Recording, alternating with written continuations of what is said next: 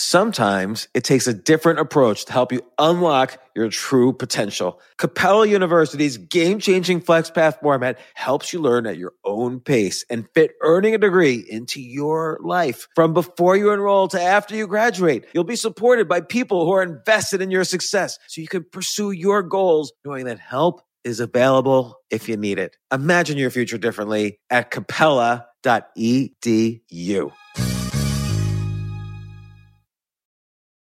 Luxury is meant to be livable. Discover the new leather collection at Ashley with premium quality leather sofas, recliners, and more, all built to last. No matter how many spills, scuffs, or pet-related mishaps come its way, the leather collection at Ashley is made with the durability you need for the whole family. Shop the new leather collection at Ashley and find chairs starting at $499.99 and sofas at $599.99.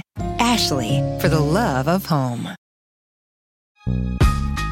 This isn't your average business podcast, and he's not your average host. This is the James Altucher Show. Today on the James Altucher Show. I think that the number one thing that I would say is sit down alone with yourself and think, what's important to me? Kind of what do I want to accomplish? What kind of person do I want to be? What kind of career do I want? What do I want to be in my daily life? So it's a kind of a pre-selection process, right? So you make those types of choices once you figure out, how do I want to go through life? And that's also how you choose what moments to really engage your Sherlockian brain. What matters to me? If you figure out, okay, these are the types of situations that are high stakes for me, your priorities just totally shift and the way you approach situations shift. And it's interesting because you discussed this a little bit later on, and I thought this was fascinating. You say human learning is largely driven by something known as the reward prediction error. Mm-hmm. And that's a fancy way of saying you learn something better when you have passion for it. When learning more triggers dopamine. Mm-hmm.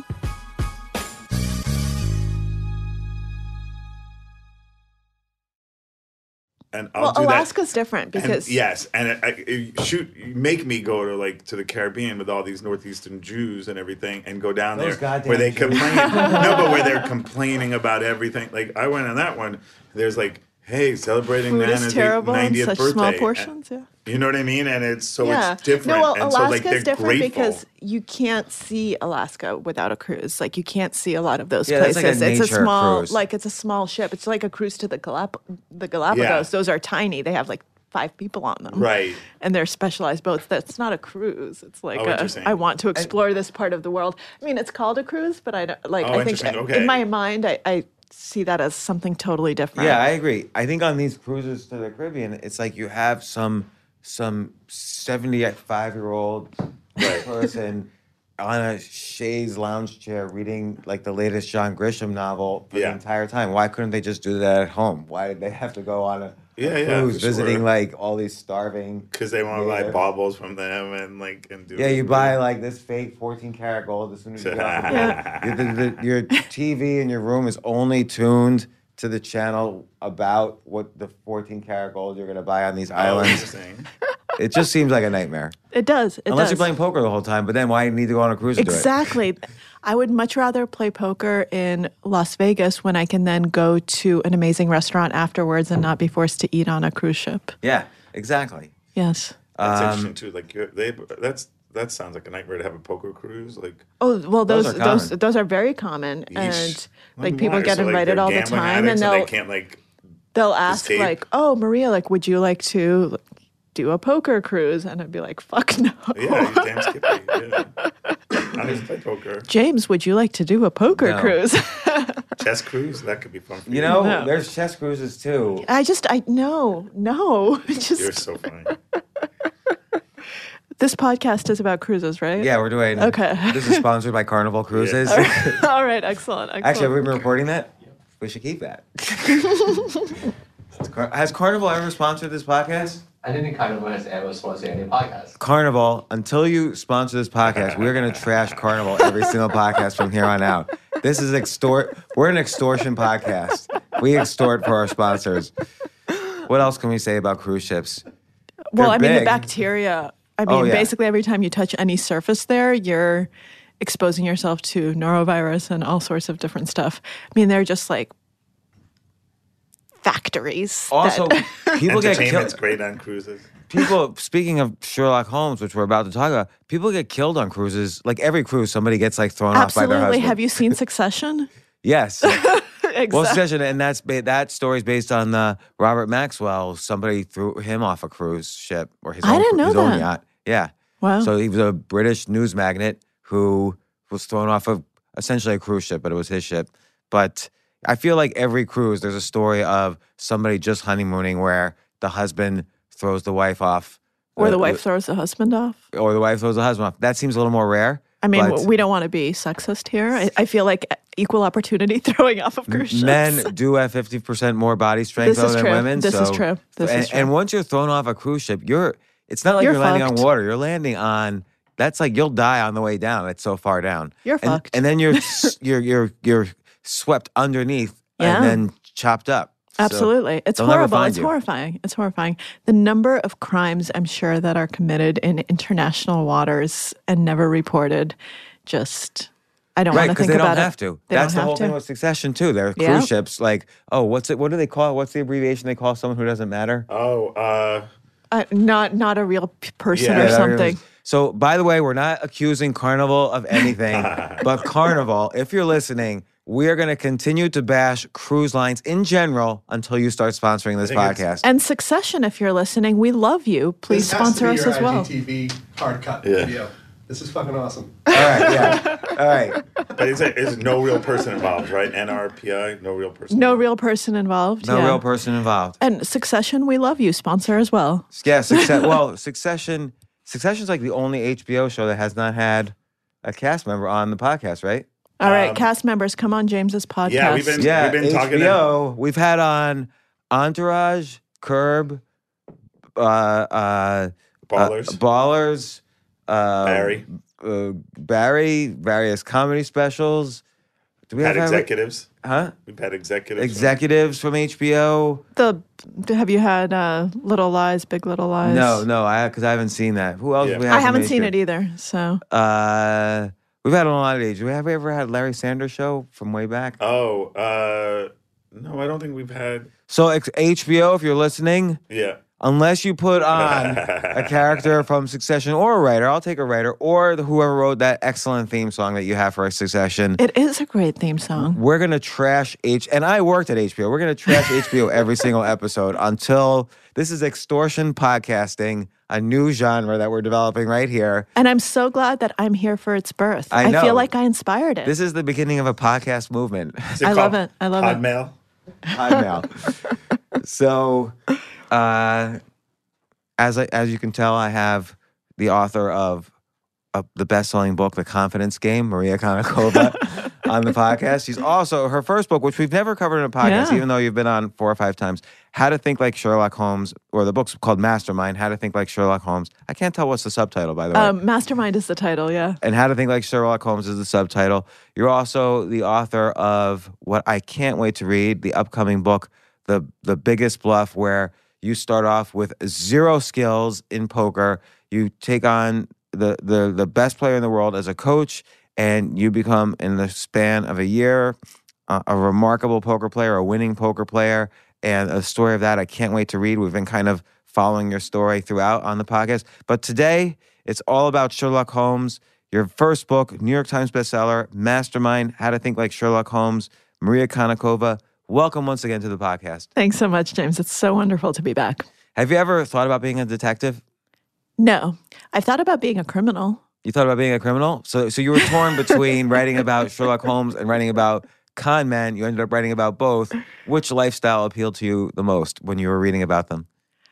Well, I mean, if I'm perfectly honest, obviously I don't want to be a con artist, and I don't actually think it's an appealing lifestyle, because even though a lot of the stories may seem fun, it's a ton of work. It's basically like being a secret agent because you have two lives. You have who you are, and then you have your persona, your identity as the con artist, and whatever fiction you're spinning at that moment. So to me, that just seems like a waste of effort and talent. I think that con artists can be much more successful because they're so smart and talented, obviously, in other areas that don't necessarily require such a split personality. Being a detective, on the other hand, is fascinating because you get to help people and you get to intellectually solve crimes and all of this stuff. But I don't think I'd want to be a detective either, to be honest with you, because that's just.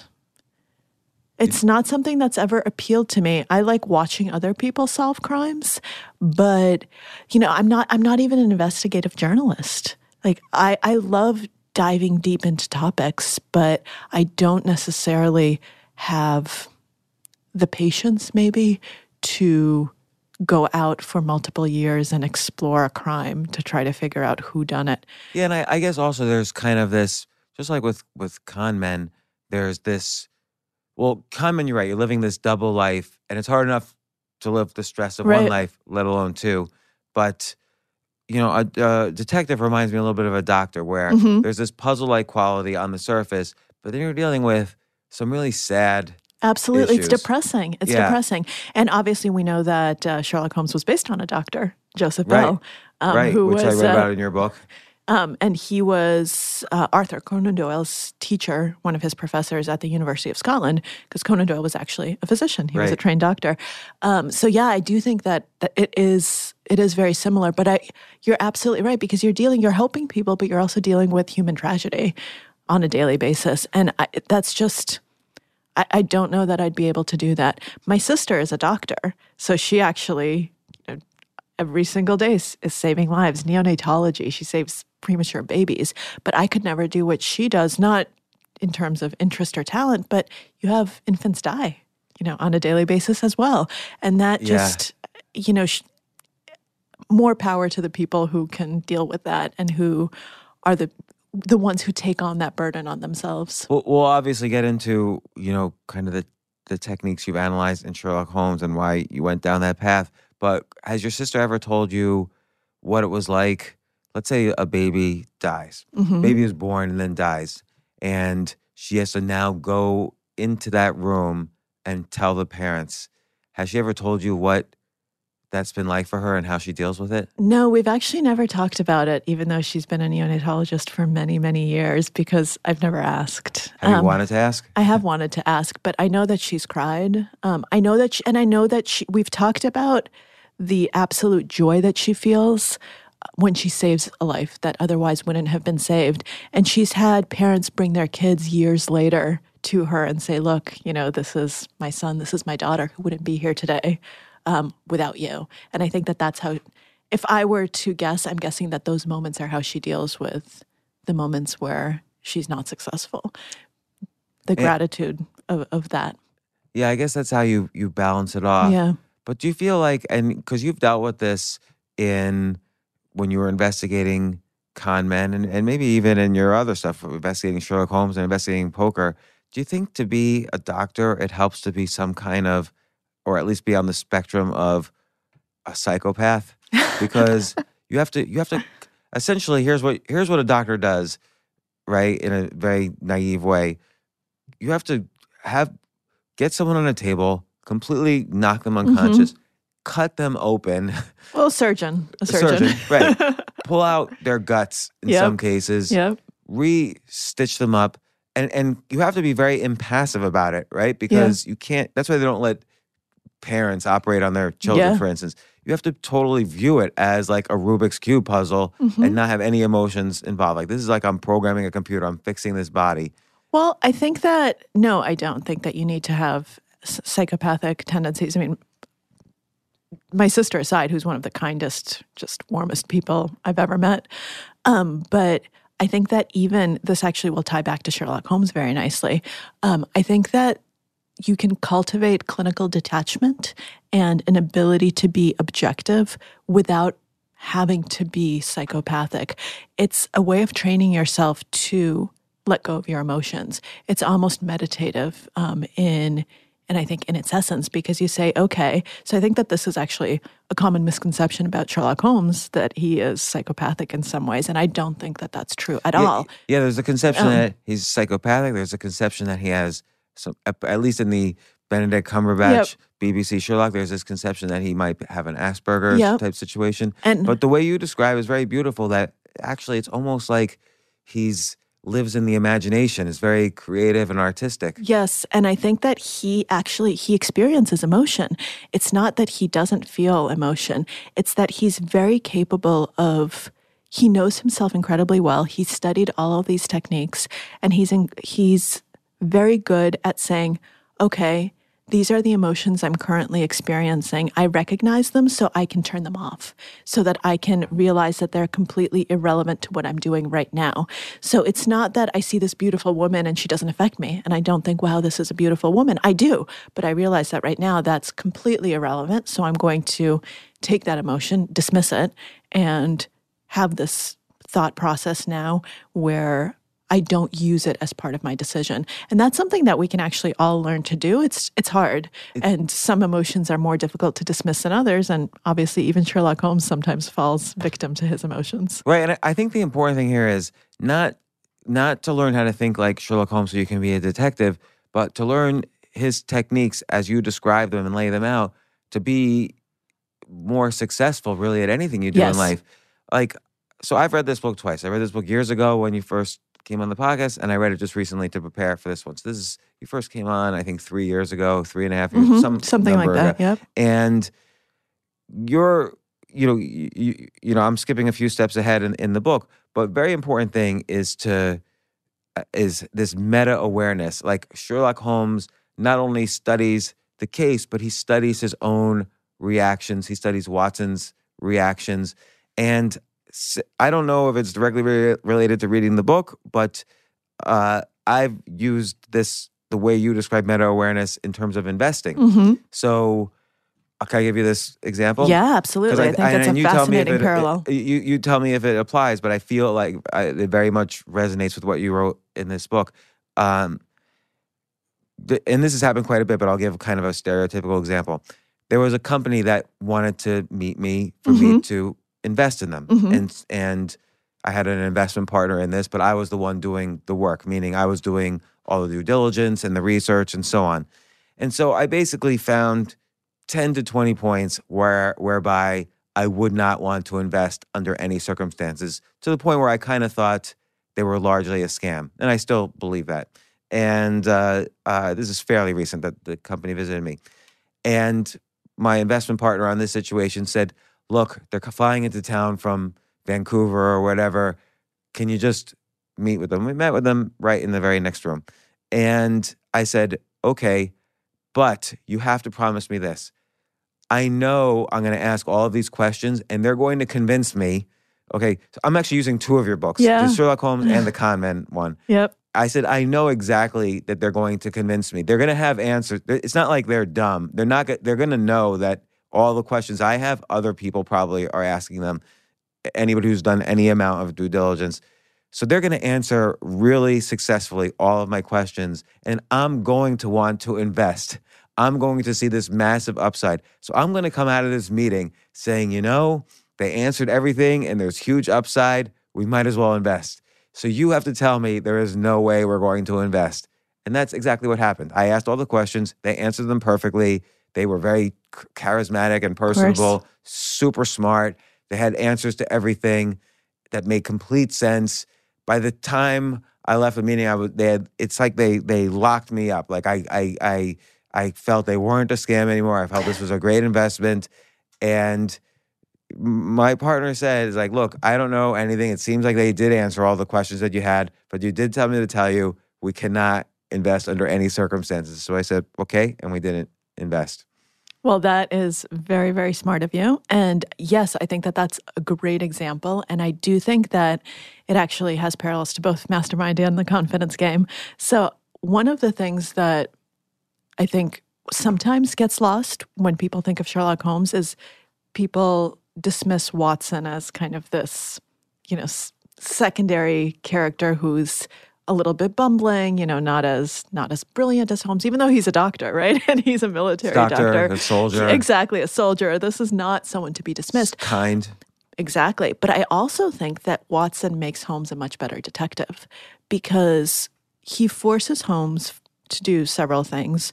One, to actually go through his thought process so that you can spot holes in your logic that you might not if you don't have to explain it to someone else. And I think this is an incredibly important technique that we can use in our day-to-day life. So say that again. Spot. He spots holes. He spots holes in his logic that he wouldn't otherwise spot. What's an example? So, for instance, if you right away jump to the conclusion that, someone, because you've dealt with your Sherlock Holmes and you've dealt with similar cases in the past, you might think that, oh, this fits into the pattern. I know exactly what to do. But if you're forced to describe your thought process to Watson, you might start seeing differences.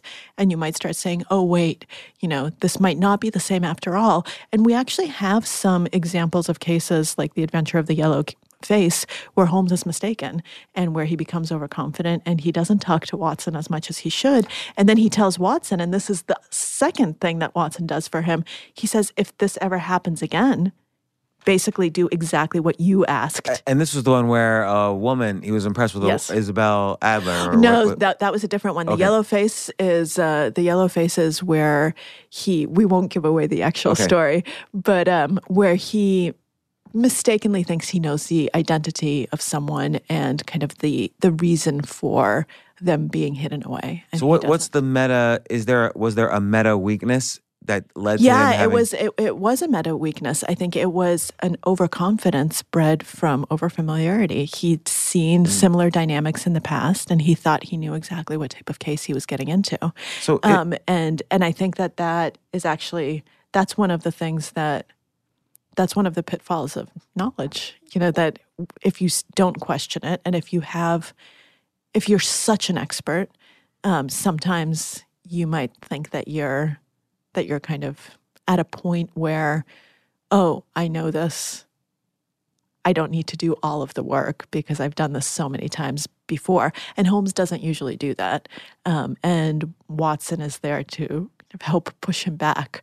And Holmes acknowledges that, he screwed up this case. So there's so much to unpack there. On the one hand, it's good to have a partner who can check you and say, listen, you've done this, and this before. Similarly, like in a meta way. Yep. And that's why a lot of good investment firms have two people.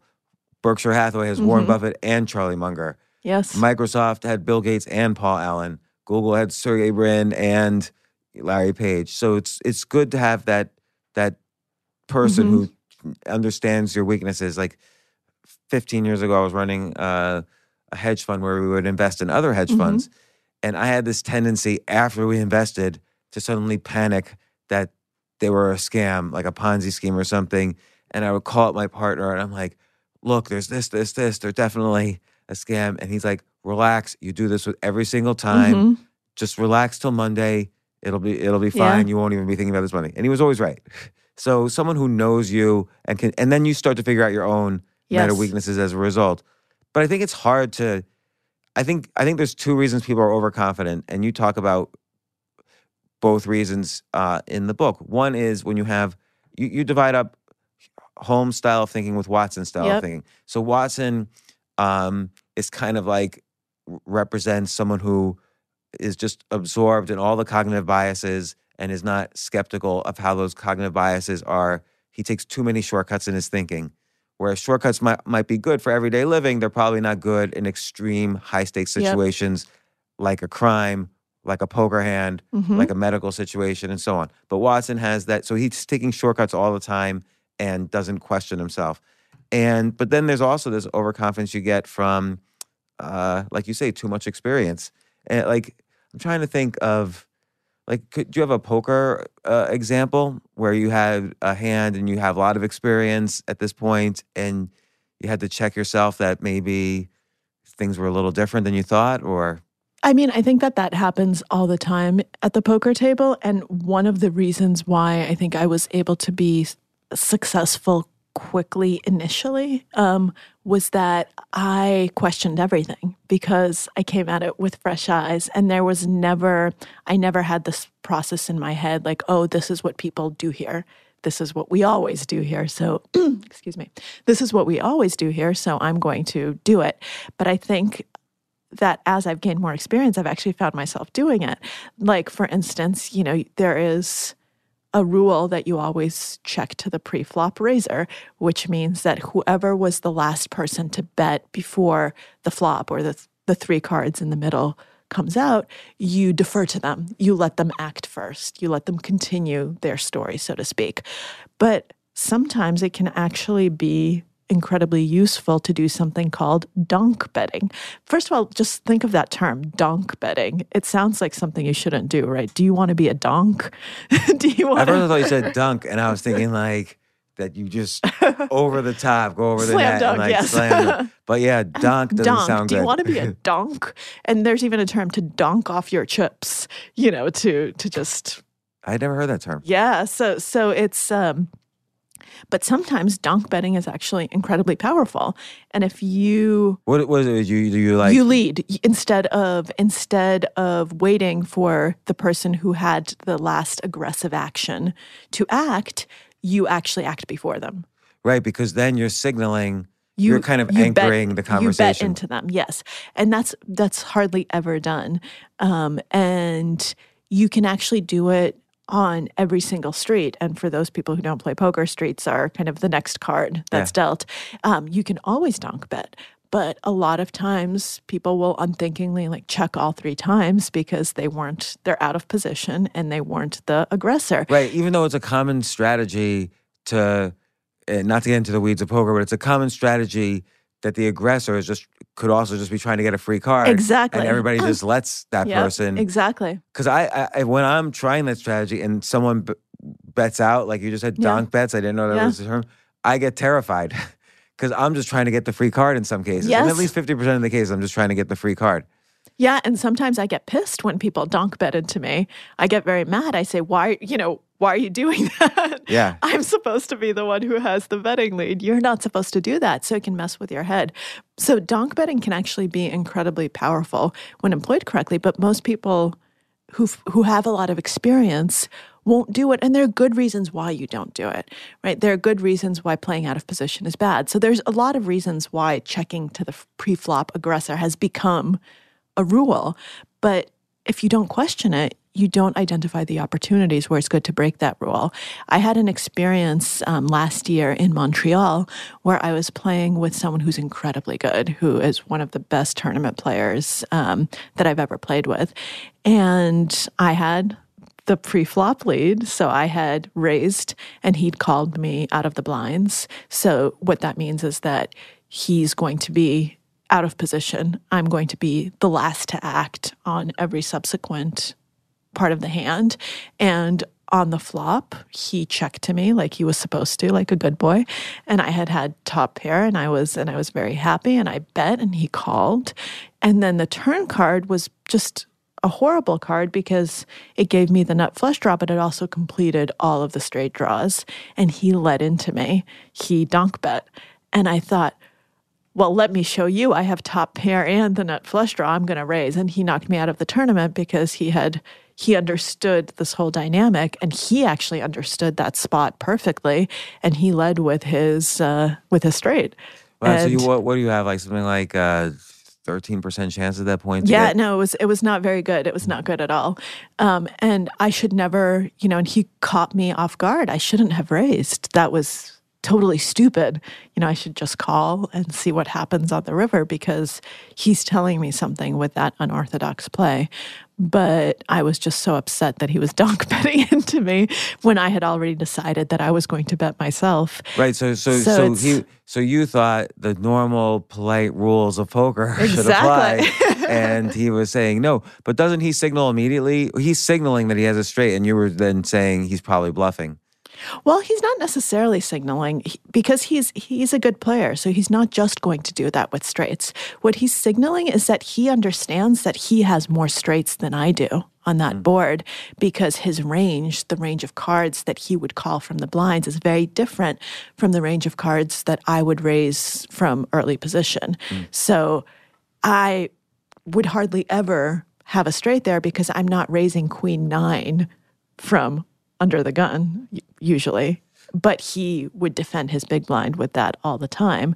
So it's one of these things where you understand at a deeper level, just in general, the dynamics of that specific position, that specific board.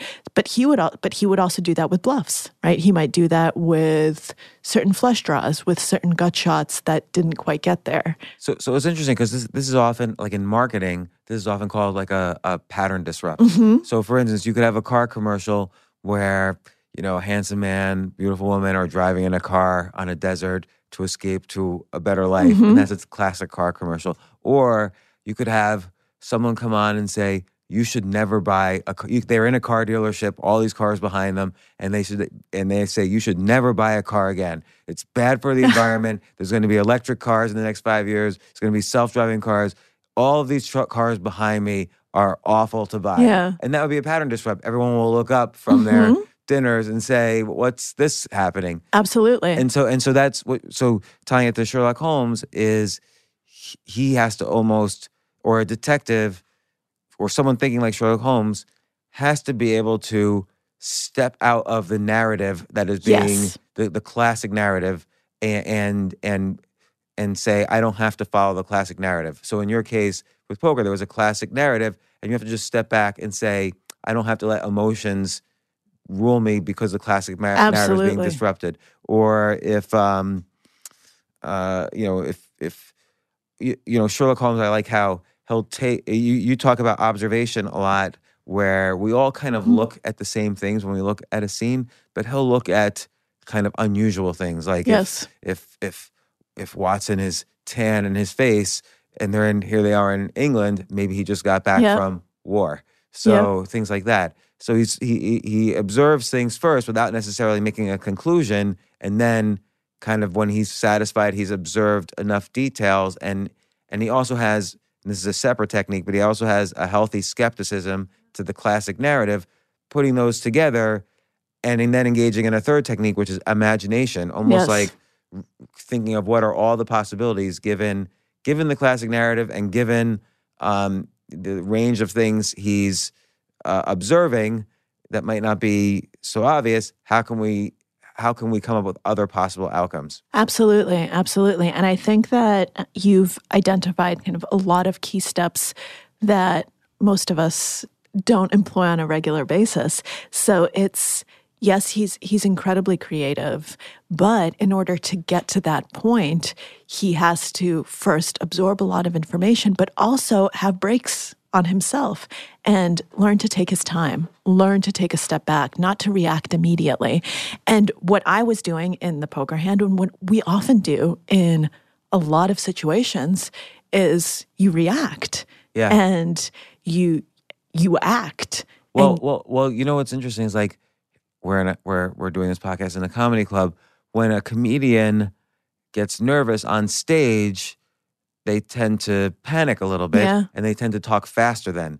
And the audience then pulls away even more. And it just becomes this death cycle. When actually the key is to recognize, oh, I'm about to panic, and then to actually talk slower. Like what I notice with myself is my shoulders are a little tense when I'm in that moment and I'm about to start talking faster. So I'll just relax my shoulders and move my arms back a little bit and talk slower. And that's the way to re-engage. Yes, and that comes from meta-awareness as well, from knowing yourself, from taking the time to sit down and query yourself and to recognize those patterns, to recognize it before it happens. And a lot of people don't even take the time to do that.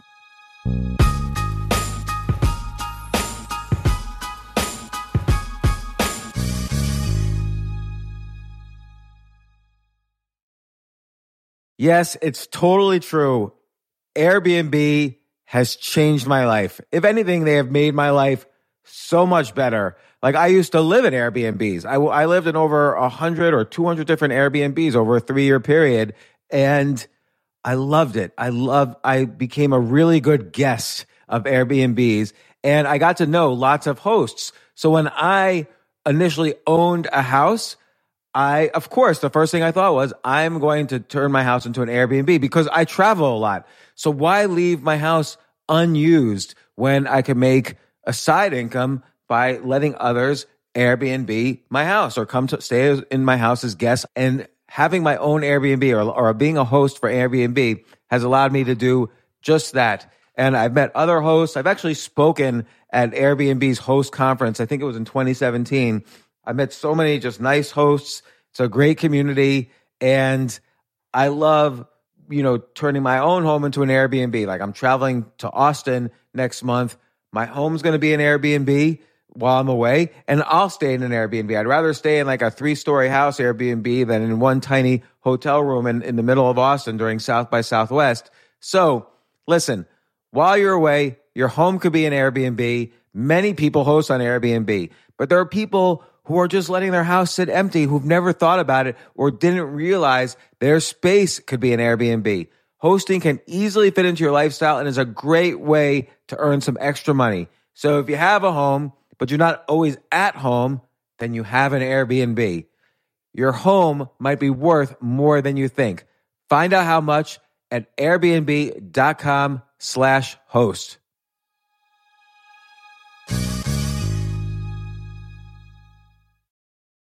Daylight savings time is starting up again. Okay, podcast is over. That's all you needed to know. But why do we have daylight savings time? Answer: to give us more daylight from March through November. By setting your clocks forward, it may feel like there are more hours in the day when we initially start daylight savings. But if you're hiring, it doesn't necessarily help you find qualified candidates for your roles any sooner. There's only one way to do that: ZipRecruiter. And right now you can try it for free at ZipRecruiter.com/James. ZipRecruiter works around the clock to find qualified candidates for you. Once you post your job on ZipRecruiter, they send it to 100+ job sites so you reach more of the right people. This is such a brilliant idea for a business, and ZipRecruiter did it. So ZipRecruiter's smart technology also quickly scans thousands of resumes to identify people whose skills and experience match your job. I've used ZipRecruiter particularly as a potential employee, and I still to this day get messages every day. James Altucher, would you like to apply to be VP of Entertainment at NBC or whatever? So there's just nonstop emails. Like I got 5 or 6 emails today because a year ago I signed up for ZipRecruiter. So spring forward with a new hiring partner, ZipRecruiter, and find top talent sooner. See why 4 out of 5 employers who post on ZipRecruiter get a quality candidate within the first day. Just go to this exclusive web address to try ZipRecruiter for free. ZipRecruiter.com/James. Once again, that's ZipRecruiter.com/James. ZipRecruiter, the smartest way to hire.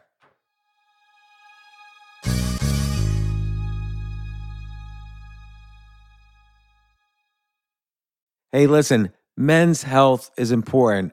Men act all cocky and like they don't need anything. But the reality is, as you get older, there's some things you need.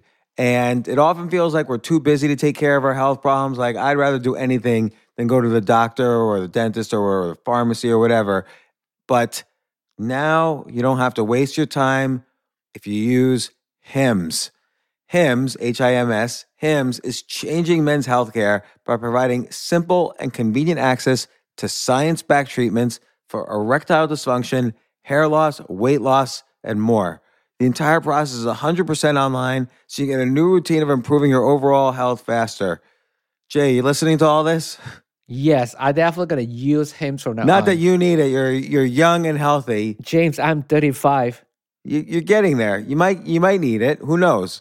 But if prescribed, your medication ships directly to you for free and in discreet packaging. No insurance is needed. You can manage your plan on the Hims app, track progress, and learn more about your conditions and how to treat them from leading medical experts. Start your free online visit today at hims.com/James. Could you imagine that? There's a whole section just with my name on it. hims.com/James. That's how much I am representative of the kind of person who needs Hims. That's hims.com/James for your personalized treatment options. hims.com/James. Prescriptions require an online consultation with a healthcare provider who will determine if appropriate. Restrictions apply. See hims.com/James for details and important safety information. Subscription required. Price varies based on product and subscription plan.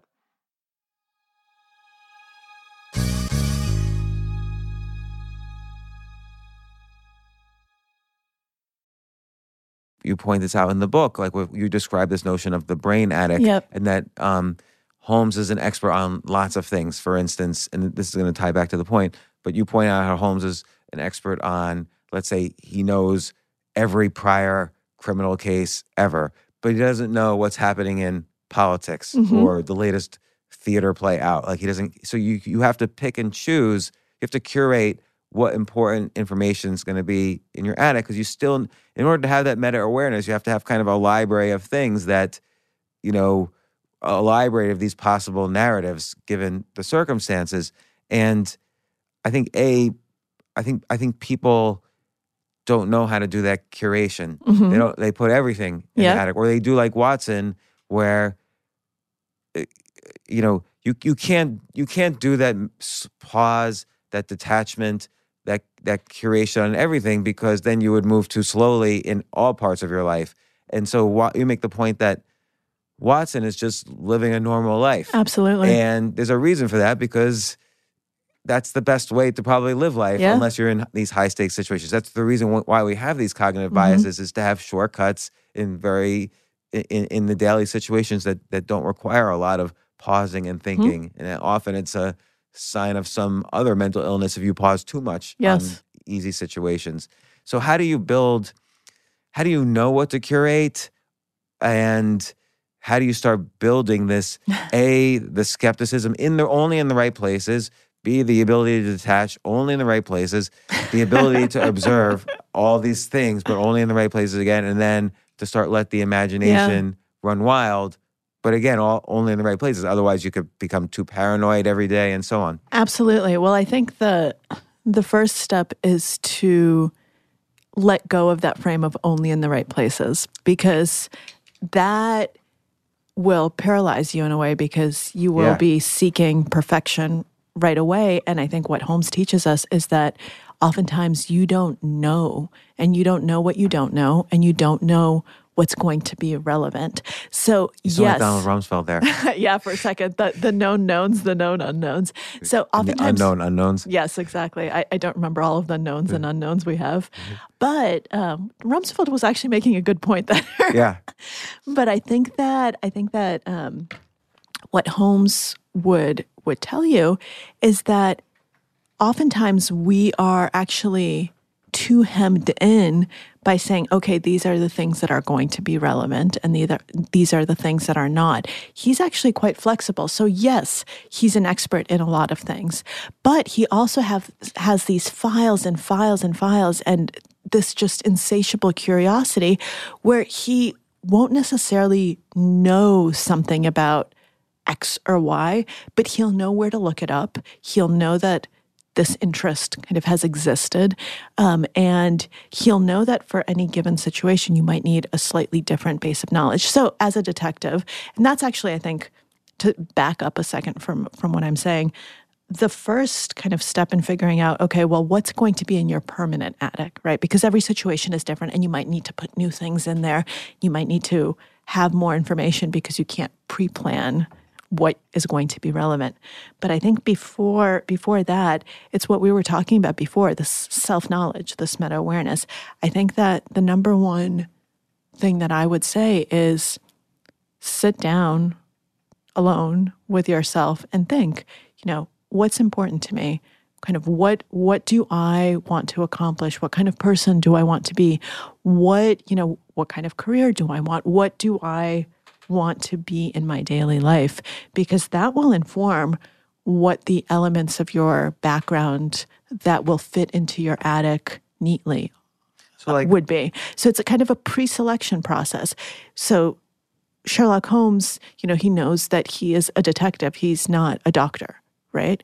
So he probably doesn't need to spend years and years in medical school, but he might need to figure out how to, stitch up a gun wound, for instance. Or he might need to understand what a scar might mean. Exactly. So he'll need to have that knowledge, but not necessarily the depth of knowledge that Watson will have, right? So you make those types of choices once you figure out, how do I want to go through life? And that's also how you choose what moments to really engage your Sherlockian brain as opposed to your Watsonian brain. What matters to me? What are the situations that actually matter? And you're going to make mistakes. Sometimes you're going to think that something doesn't matter and you'll just kind of drift past it. And then in retrospect, you'll say, damn, I wish that I had actually stopped there and paused and taken stock and really been much more proactive and much more mindful in that particular moment. So yes, we're going to mess up. That happens. Holmes messes up. But in general, if you figure out, okay, these are the types of situations that are high stakes for me. I care about my business relationships, for instance. I care about my relationship with my boss. I don't have a boss, but I'm just giving you just a random example. All right, so in this conversation that we're going to have in 2 hours, I need to engage my kind of slow thinking. I need to make sure I'm not reactive. I need to make sure that I follow these kind of more Holmesian steps. But maybe, in the 2 hours leading up to that in my coffee room interactions, it's fine to be in the Watson mode and not be 100% on. So I think it's identifying the stakes for yourself. But for someone else, actually, those coffee room interactions might be much more important. They don't care about this job. They know they're going to quit. They don't care about the interaction with the boss. They care about the relationships with their coworkers. So they're going to engage System Holmes in the break room. They're going to really listen. They're going to be really trying to figure out where everyone is in their career, who's going to be a future ally when the person leaves the company, who might be, thinking in interesting ways. And your priorities just totally shift, and the way you approach the two situations shift. And it's interesting because you discussed this a little bit in terms of what to put in the brain attic, as you call it, later on. And I thought this was fascinating. You say human learning is largely driven by something known as the reward prediction error. And that's a fancy way of saying you learn something better when you have passion for it. When learning more triggers dopamine, you get this reward in the brain. And so Holmes, probably from an early age, was addicted to solving crimes and stories of people solving crimes. So that's why he knows all of these cases dating back for the past 100 years. Even when Lestrade, the police chief or detective or whatever, doesn't know them because he wasn't as passionate as Holmes. So it's almost like, I wonder if, like you say here, like you could sit back and like, what kind of life do I want to lead? What kind of career do I want to have? Can you sit and really rationally reason that out? Or do you let passion be a compass for that? And how do you kind of light that fire? Because some people always ask, like, how they're stuck in their cubicle jobs. They don't often pay attention to where the passion is, the compass is pointing them. Yeah, I think that it's an iterative process. First of all, I don't think that you can just sit down and figure out where you want your life to go, period. And you're like, okay, this is it. This is my next 20 years. Got that checked off, because people change and circumstances change, and you have to remain open-minded. And, we should remember that Sherlock Holmes left being a detective for a long time and had his period of soul searching in, wherever it was, Tibet, Himalayas, no one quite knows where he went, India, but he traveled the world. Why do you think he did that? I think he became dissatisfied with his life as a detective, and he wanted to query himself and see who he was and what was still important to him. And he ended up coming back to being a detective. I mean, obviously, as readers and as people who know history, we know that Conan Doyle got sick of Sherlock Holmes and killed him off. And then there was a huge outcry from the readers, and he had to bring him back. So that's the great hiatus. But there's another... in a more human way. But I think that actually that says something about Sherlock Holmes, right? Because Conan Doyle is his creator. And if Conan Doyle's getting bored with it, maybe Sherlock Holmes is getting bored with it. I wonder if this happened to Conan Doyle, because in one of the Sherlock stories, and I forget where I read about this or if I read it in the story itself, in one of the Sherlock Holmes stories, and maybe it's the Hound of the Baskervilles, but he's not sure whether to take on a case because he's not sure whether he'll get credit for solving it. And he's worried the police are just coming to him and then they'll take all the credit. I wonder if he was concerned about validation for the cases he would solve, and that was part of his reward system that would feed these things. I wonder with Conan Doyle if he felt he was getting too validated on Sherlock and not on other aspects of his career. Well, that's definitely true of Conan Doyle. I mean, he said that he thought that the Sherlock Holmes stories were the least important thing that he had done. He wanted people to read his serious things. And of course, no one remembers the serious Professor Cargill, stuff. right? Yeah, there were a lot of things. He wrote ghost stories that I actually think are great. You know, he had a lot of different things that he was working on. But people loved Sherlock Holmes, and he thought it wasn't serious enough. And I think that I don't actually think that Holmes is someone who needs external validation as such. I think the reason he's good at what he does is that he derives pleasure just from the process of doing.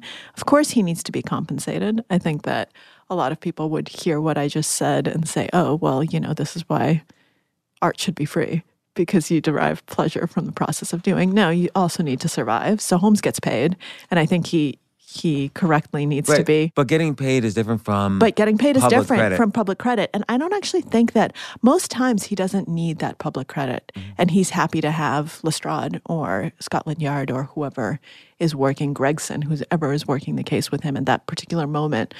He's happy to have them take the credit because he knows that he solved it.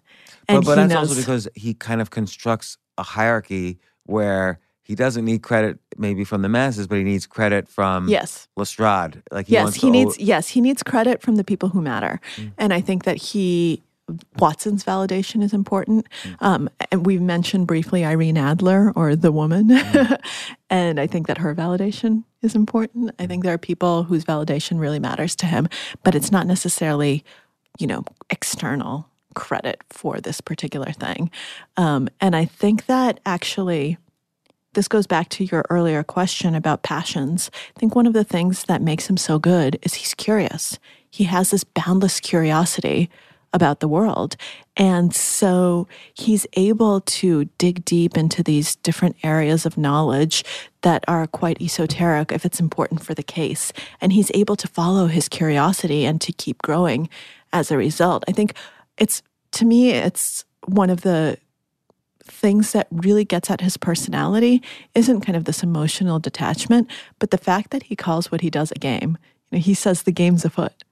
And I think that that's so telling.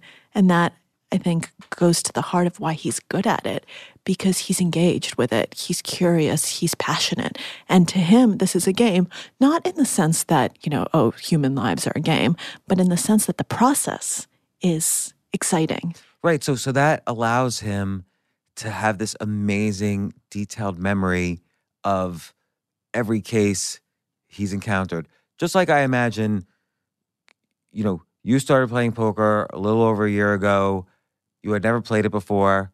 My guess is a switch flipped and you became passionate about it. And I bet you remember every single poker hand since then, pretty much. Absolutely. No, there was definitely a switch where at the beginning, I did not care at all about poker.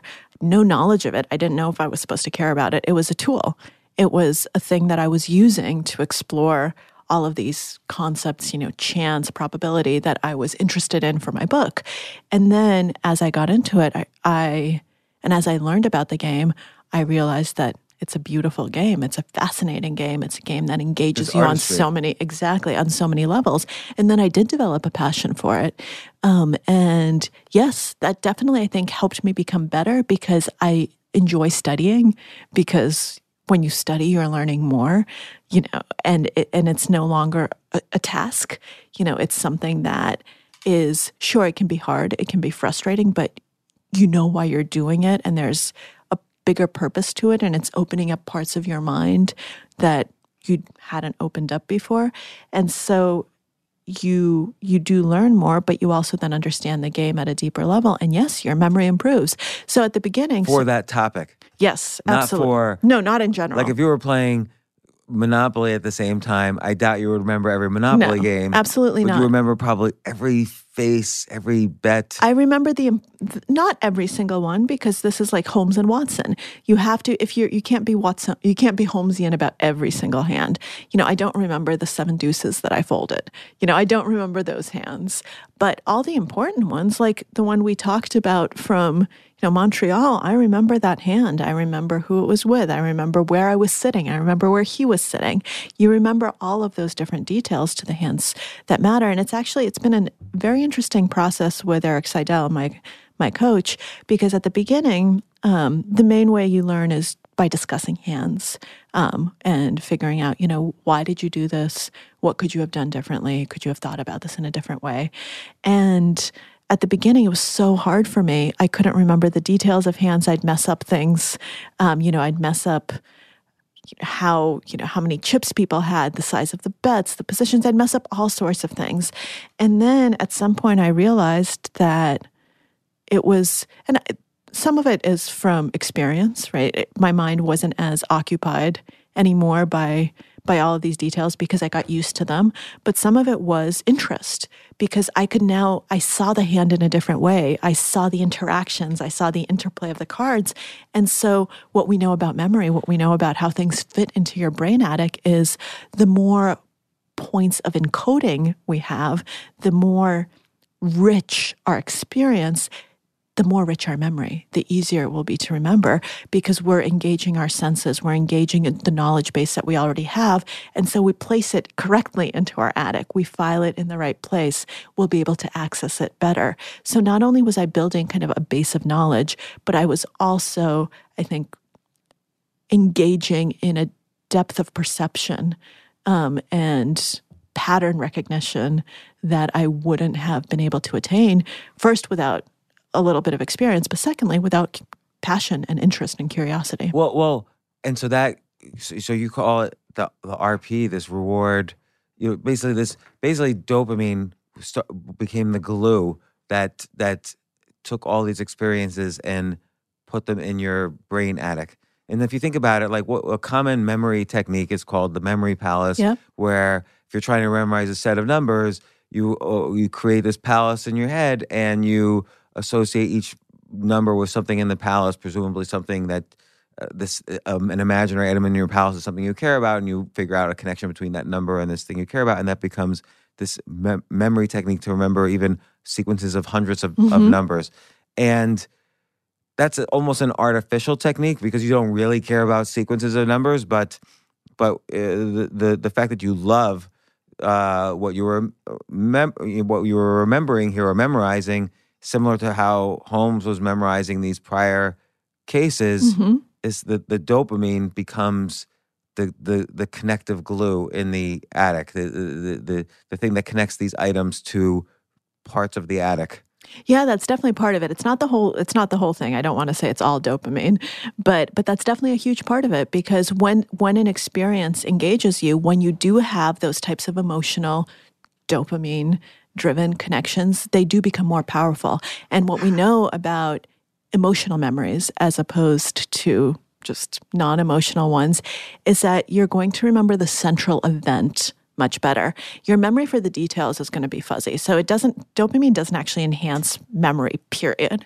It enhances memory for centrality. So for instance, you probably, when something is incredibly emotional, like 9/11, for instance, people will remember the central thing, but they'll mess up a ton of details around what was happening, but they'll be sure that all of them are accurate because it was so emotional. So you have to be careful, and you have to realize that the central event becomes more solidified. But you might mistake kind of some of the peripheral characters, some of the peripheral things that weren't as important because your brain is really being taken up by that central real estate. Now, poker is a little bit different. Like 9/11 is extreme, right? That's not dope. That's just like, dope. Right, that's one huge event. Exactly. Poker's lots of little events. Exactly. Holmes looking at lots of, not little events, but hundreds of cases. And what happens with the reward prediction error, the RPE, is that your expectation of reality isn't in line with what happens. So there's an error of prediction. You're expecting a certain level of reward, and suddenly something else happens. And so you learn because there's a mismatch. And so oftentimes what ends up happening is, well, if you didn't realize you were interested in this, and suddenly you become interested, you have a learning process. But in poker, what happens is, if you're expecting a certain thing, once you start learning to recognize it and that expectation is broken, you learn. That's new information. But what I'm curious about, though, is, so with Holmes, some things he has no knowledge of whatsoever. But like we've said, he knows the minutia of all these hundreds of prior criminal cases. And how does someone kind of discover the topics or the things that they could more easily learn than other things? Well, I think that gets to the heart of curiosity. Holmes never dismisses something because he thinks it's going to be boring, or he never just says, oh, well, I absolutely must learn this. He is open to a lot of things, and he reads a lot. I mean, let's just pause for a second to see. I mean, obviously he's a fictional character, so he has lots and lots of time. But look at what he does. I mean, he doesn't just solve cases.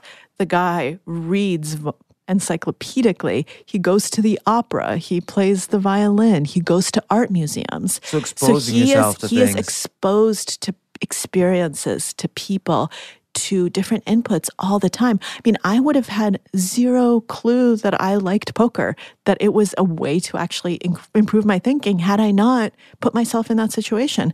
Had I not said, okay, rather than dismissing it and saying, oh, I don't like casinos, I don't like poker, which is true, I actually hate casinos, but I didn't think I would like poker because I've never played cards. I'm not a games player. Like, why in the world would I do that? And I let myself be guided by someone I really admired, John von Neumann, someone I've never met, obviously, because our lifespans didn't quite work out that way. But, a brilliant mind. And I thought, well, if someone like that thinks poker is interesting, let me be open to it. Let me try it out. Let me be open to that knowledge. And I think a lot of people aren't. They dismiss a lot of things and they say, oh, that's going to be boring. But have you noticed that, because I've noticed this about myself, there are certain things I don't really care about, like sports. I'm not a sports fan at all. I don't follow any sports. I don't care. Calm down. But, if certain articles or certain books about sports are just absolutely riveting. Like, I can read Michael Lewis on sports. Yeah, I was just going to say Moneyball was a fascinating, because it's a way of, because you probably appreciate how they analyze the data Exactly. of sports. I picked up Moneyball because I knew I liked Michael Lewis. And even though I didn't want to pick up Moneyball, I was like, oh my God, why am I doing this? Like, I'm not going to like this book. And I opened it and I devoured it. I thought, oh, this is fascinating. I still don't like baseball, but this is really interesting. And people who are passionate about a topic and who understand that topic can make even the most boring things just come to life. Right. And be interesting. So it's sort of like you have to find different ways to casually expose yourself to lots of things. Yes. And then there's a third, so either reading or doing, yep. But then there's a third step of kind of like paying attention. Like, listening. Did this just get me excited and yes. now I want to learn a little more? So you double down. I think do you think this is a muscle that yes. that's kind of recognizing that? Absolutely. Flame? Absolutely. I think that actually gets to the heart of mastermind, to this mindfulness, which is kind of the Holmesian approach, and mindlessness, which is kind of going through the motions and not stopping, not being present, not fully experiencing what things are happening. Because mindfulness is being observant, sure, about the world. It's knowing how many steps lead up to 221B Baker Street, but it's also being observant about yourself. And it's learning to read yourself. It's learning to read the cues that your body is giving off all the time. And it's learning to figure out what's going on in your head. I mean, we all have streams of consciousness that are kind of constantly going on. And most of the time we never pause to figure out, what is it? What am I thinking? And sometimes I've had this experience a lot. I don't know if you have, where you're suddenly thinking about something or singing a song and you're like, wait, why is this happening? Why am I humming this tune? Or why am I suddenly thinking about strawberry ice cream? And then it's a very fun exercise for me to stop and just try to go back through my thought process and figure out what in the world triggered where I am right now. It can be hard, but it's something that's trained. And it's something where you start learning to notice how you're reacting to things, how your body is reacting to things. Are you enjoying something? Are you not? Are you happy? Are you stressed? Are you calm? Are you angry? We are actually oftentimes really bad at reading ourselves because, especially, I think it's very hard in the modern world where we have so much going on and so many sensory inputs all the time, and we never have to disconnect, right? You never actually have to just be bored and sit down with nothing. And Holmes is very good at cultivating pockets of quiet, of cultivating those moments where he can flex that muscle so that then when he's bombarded by inputs, he can use it, he can call upon it, because that's the wrong time to start trying to cultivate it. Yeah, it's interesting. Have you there's I just read this article today about something called dopamine fasts. Oh, yeah, that's bullshit. Okay, all right. There's just this idea that these people in Silicon Valley who are overwhelmed by stimulus, they take these breaks from things. Yeah, no, that's just complete pseudoscientific bullshit. All right. I'm sorry. I'll agree with you. I don't know anything about it. But the idea of learning how to do nothing, that's an art. That's not bullshit. And that's been around forever. And yeah, people actually do get re-energized by being in nature. And it happens on a lot of different levels. There's actually a physiological level where a lot of people who've studied trees realize that trees give off certain particles that actually help our immune system and help us think in different ways. But it's also just being disconnected and being quiet and just having time to think. And I think that is something that's, it's not a dopamine fast. Like, the reason that that's bullshit is dopamine is just released by so many different things, and dopamine is good. And, it's I smoke crack to get it, so. Excellent. But it is good to learn to cultivate kind of an inner quiet. But it seems, like you said, it seems like this really is at least not the entirety, but the core of what Sherlock Holmes is doing. Like, he found, by clearing the deck with, as you call it, distance in the book. Like, he takes distance every now and then to take a break.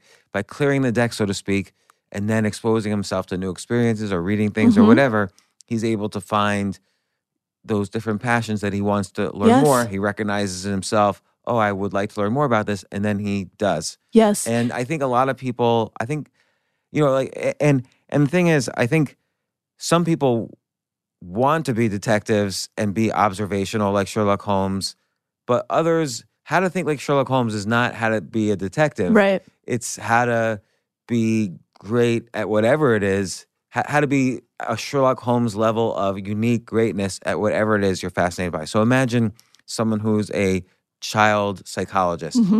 They might not care about how people are, different crimes. Sure. But they'll remember every single case study or experience they've had in being a therapist for children. They'll remember, this case reminds me of when I analyzed this other child 15 years ago or whatever. So again, it's not about like, how can I solve crimes? It's about how I can, again, think in this unique way about the things that are important to me and important to maybe others. Yes, I think that's exactly right.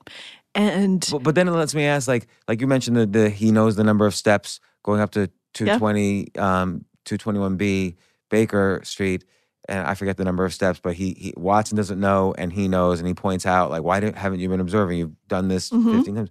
Why does he remember? Why is that detail important to him? Well, because for him, the physical environment is incredibly important, because that often has the clue to solving crimes. So it's important to notice things like how many steps are there leading up to X place, whatever it is, because, if is someone out of breath or not. That tells me about their physical fitness. If it's 2 steps, if it's 10 steps, if it's 17 steps, it's a different. So I think that for him, those types of physical cues are actually incredibly important. For someone like me, it doesn't matter how many steps lead up to where, because that's not something that is a crucial detail to playing better at poker, for exactly, or to writing better books. But if I'm being a journalist and I'm writing a story and I'm writing, about a particular house or about a particular family that lives in a particular house, well, then all of a sudden maybe it becomes important.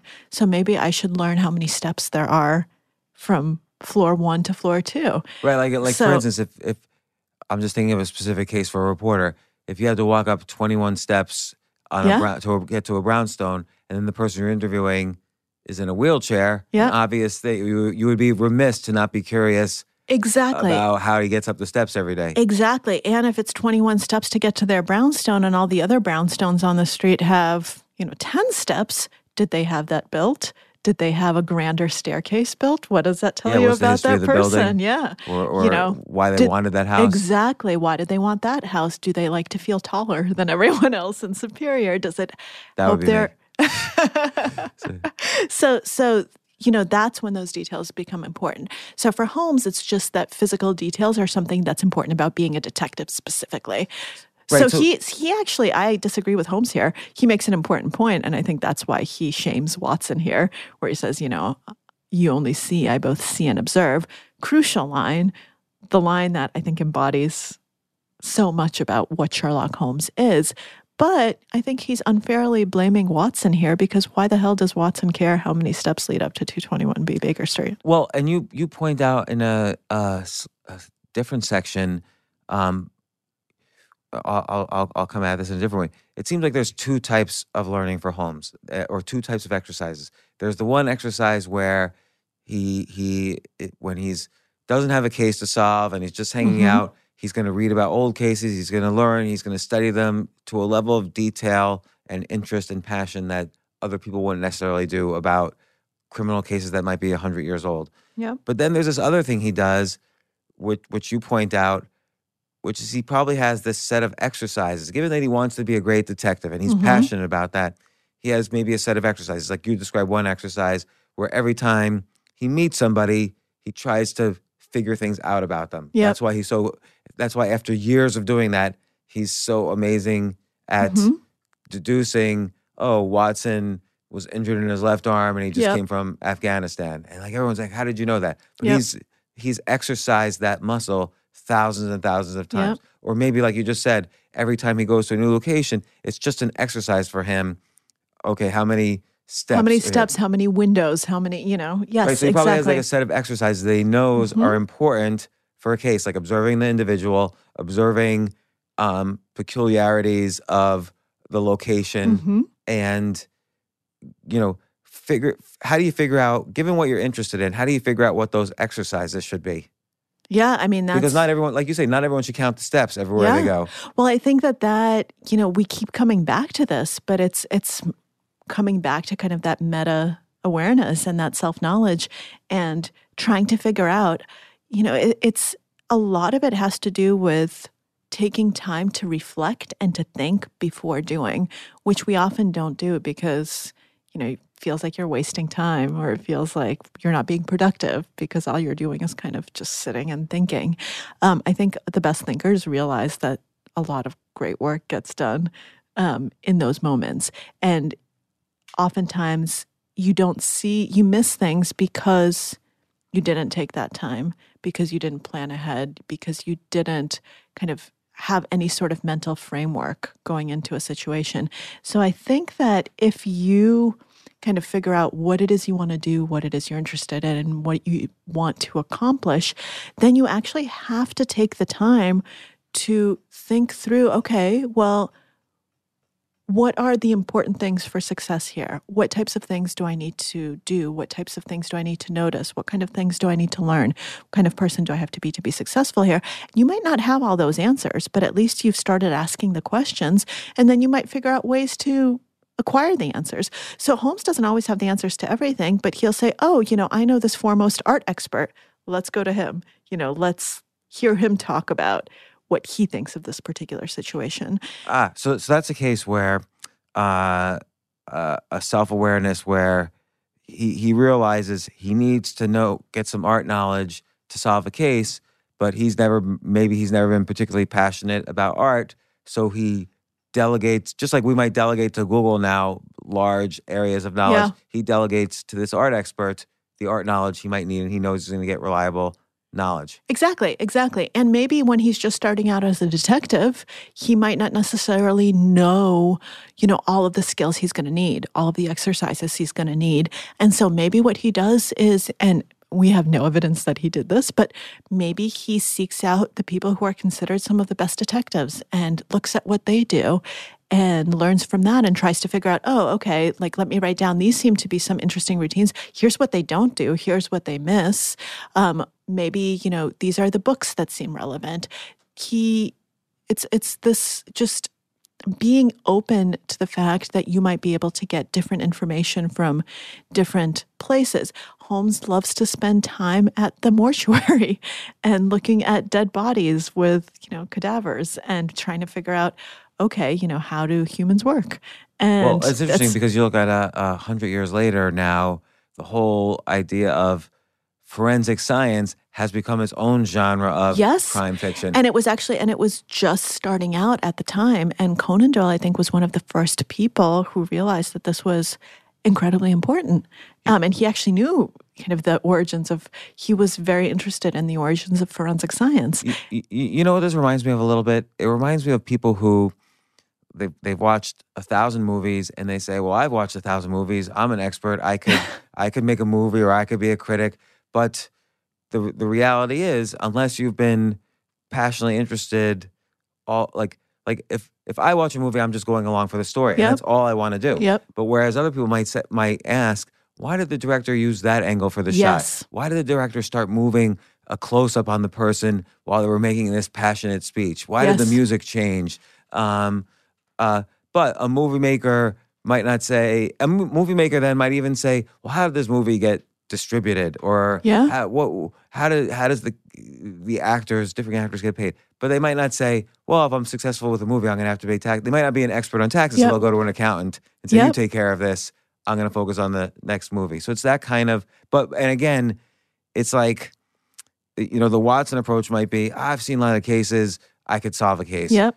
Without having that kind of passionate learning plus continual exercise of the micro skills you figured out you needed to know from the learning. Absolutely. But I will say that everything you just said also comes from knowledge and self-awareness. You know that you don't know a lot of these things. You know what it takes to actually have expertise, to actually be able to comment on something. And I'm sure you're familiar with everyone at this point is familiar with the Dunning-Kruger effect. Yeah, it came up yesterday in 2 podcasts. Yeah, I mean, it comes up all the time, especially now, because there's this illusion of knowledge that we all have because, you read about it on the internet, you see a tweet about it, and suddenly you're an expert. Well, I don't think the Dunning-Kruger bias, by the way, is a bad thing. Because like when I... Well, it's definitely protective for the ego. It's protective of the ego. So the whole idea is that whenever you start something you're passionate about, you think you're better than you are. So... Well, not necessarily. It's just thinking you're better than you are without any knowledge. You don't have to even be passionate about something. I might have It tends to happen to me more. I might have read an article about plumbing and suddenly think that I know how a toilet works. Oh, right. Or like anybody who switches to the keto diet is suddenly a nutritional expert. Yes, absolutely. So all of a sudden, exactly. Right. But here's why I don't think it's such a bad thing. I enjoy the Dunning-Kruger bias and I indulge in it. Like when I've been writing since 1990, and the first 4 years I was writing, I would write every single day. I thought I was the greatest writer since Hemingway. And of course, I was awful. I wrote 4 novels, dozens of short stories. Nothing would get published. Publishers I wouldn't even get a form letter back. I would never get any response back. And so I was horrible. But because I thought I was good, I kept doing it. And I kept reading and I kept writing every day. I wrote every single day.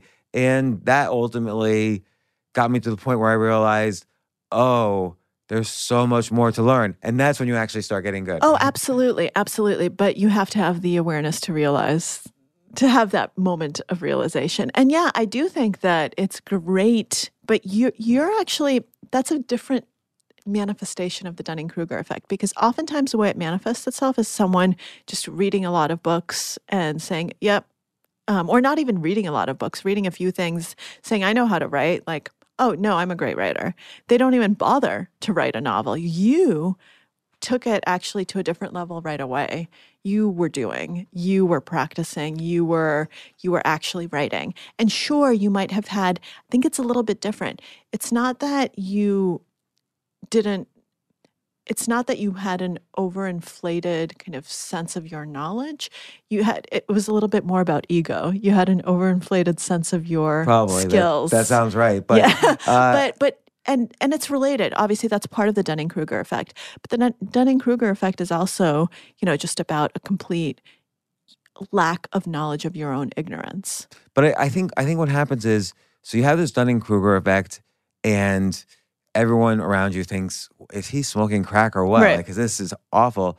And either you stop at some point, or you develop some knowledge that you don't know something, and you start learning. But it takes a specific personality to actually start learning, because there's also a third option. So you've said either stop or start learning. Then there are the people who just keep doing it and refuse to acknowledge that they're not good and refuse to learn because they think they already know everything there is to know. Right. So I guess that also exists. So I guess we're kind of breaking down learning. There's kind of like learning the history, right? Mm-hmm. So Sherlock Holmes learning all these prior cases. Yeah. Well, there's a prior thing to that, which is he developed some passion and curiosity for criminal cases. So there's learning all the prior cases and analyzing them to figure out what skills did this detective have, what skills this detective did not have. Then there's exercise and experience. So he exercises with each person, figuring out, trying to do a cold read of that person. He exercises in each location, trying to do a read of that location. So that's something you build up, like a muscle you build up. And then there's this exercise of trying to figure out the unknown unknowns. So you ask why on many things as possible. So for instance, for writing, at some point you say, writing is just, I'm going to just tell a good story with some fun characters. Sure. But then at some level you figure out, well, why is this author not using adjectives at all in The Stranger? Or I'm thinking of Camus in The Stranger. Yep. He doesn't use adjectives because it's such a cold, almost heartless character. Right. Whereas other books like The Great Gatsby is all flowery. Yep. It's not a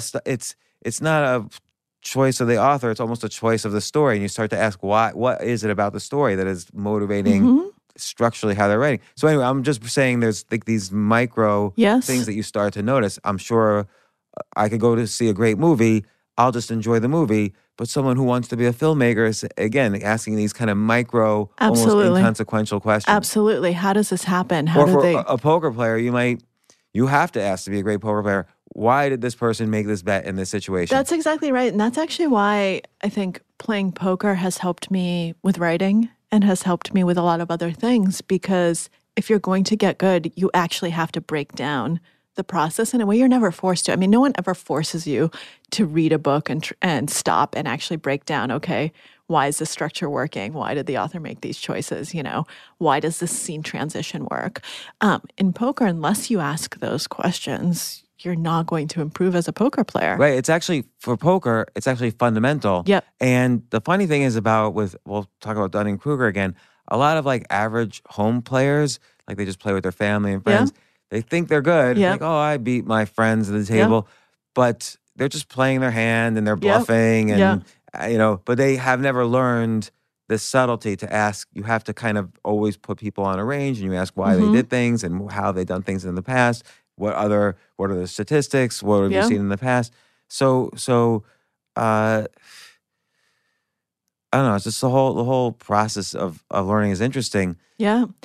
And Sherlock Holmes, I think, embodies it very well. And also, one of the things I love about the stories and about how Conan Doyle develops them is there are some stories where he goes wrong. and where he makes these big mistakes and where people die, and where he's just completely off base.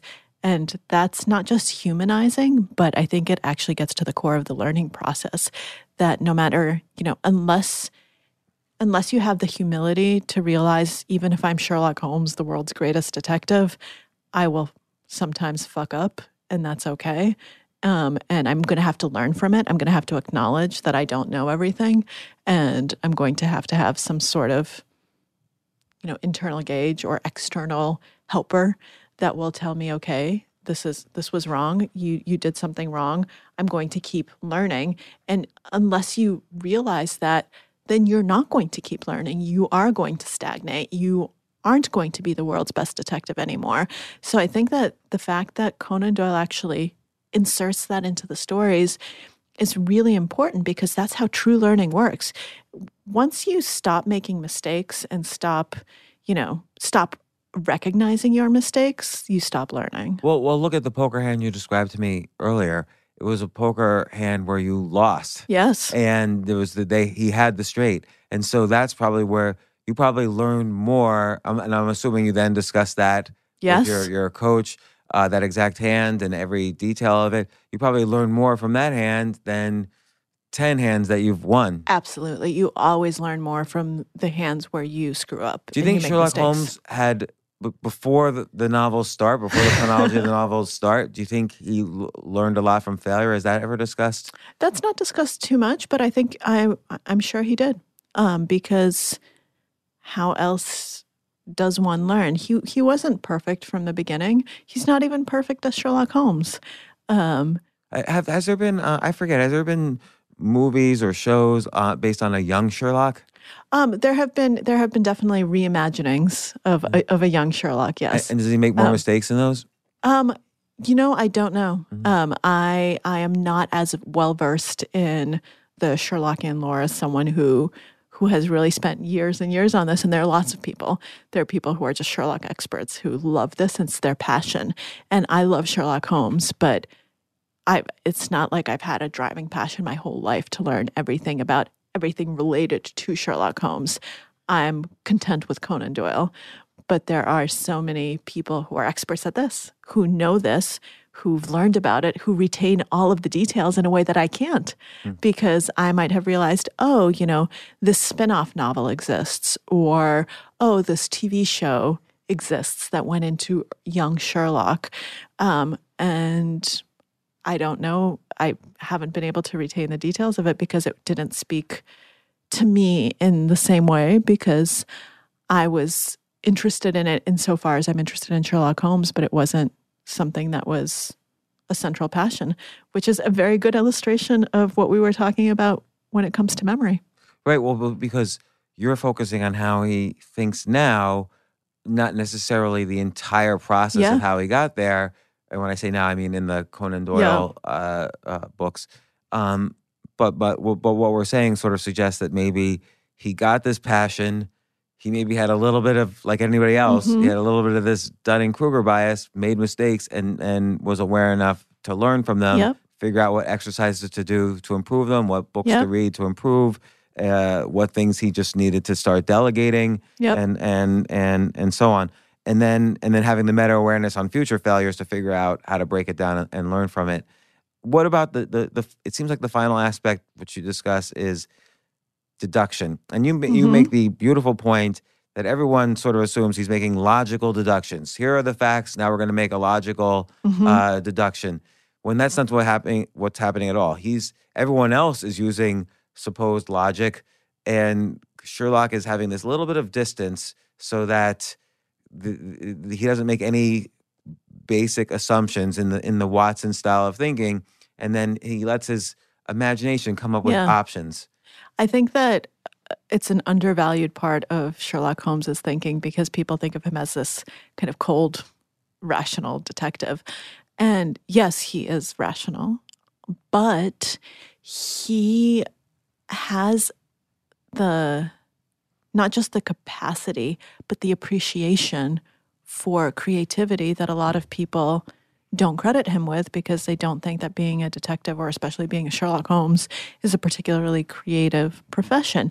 But what he realizes that a lot of the detectives that are around him do not, that Watson does not, is that you have to cultivate this ability once you've gathered all the knowledge, once you've done all your police work, once you've done your detecting, you need to cultivate the ability to step back and to actually, rather than in the heat of the moment come to any conclusions, to just look at the patterns from a higher ground, so to speak, to be able to see, okay, what are the possibilities here?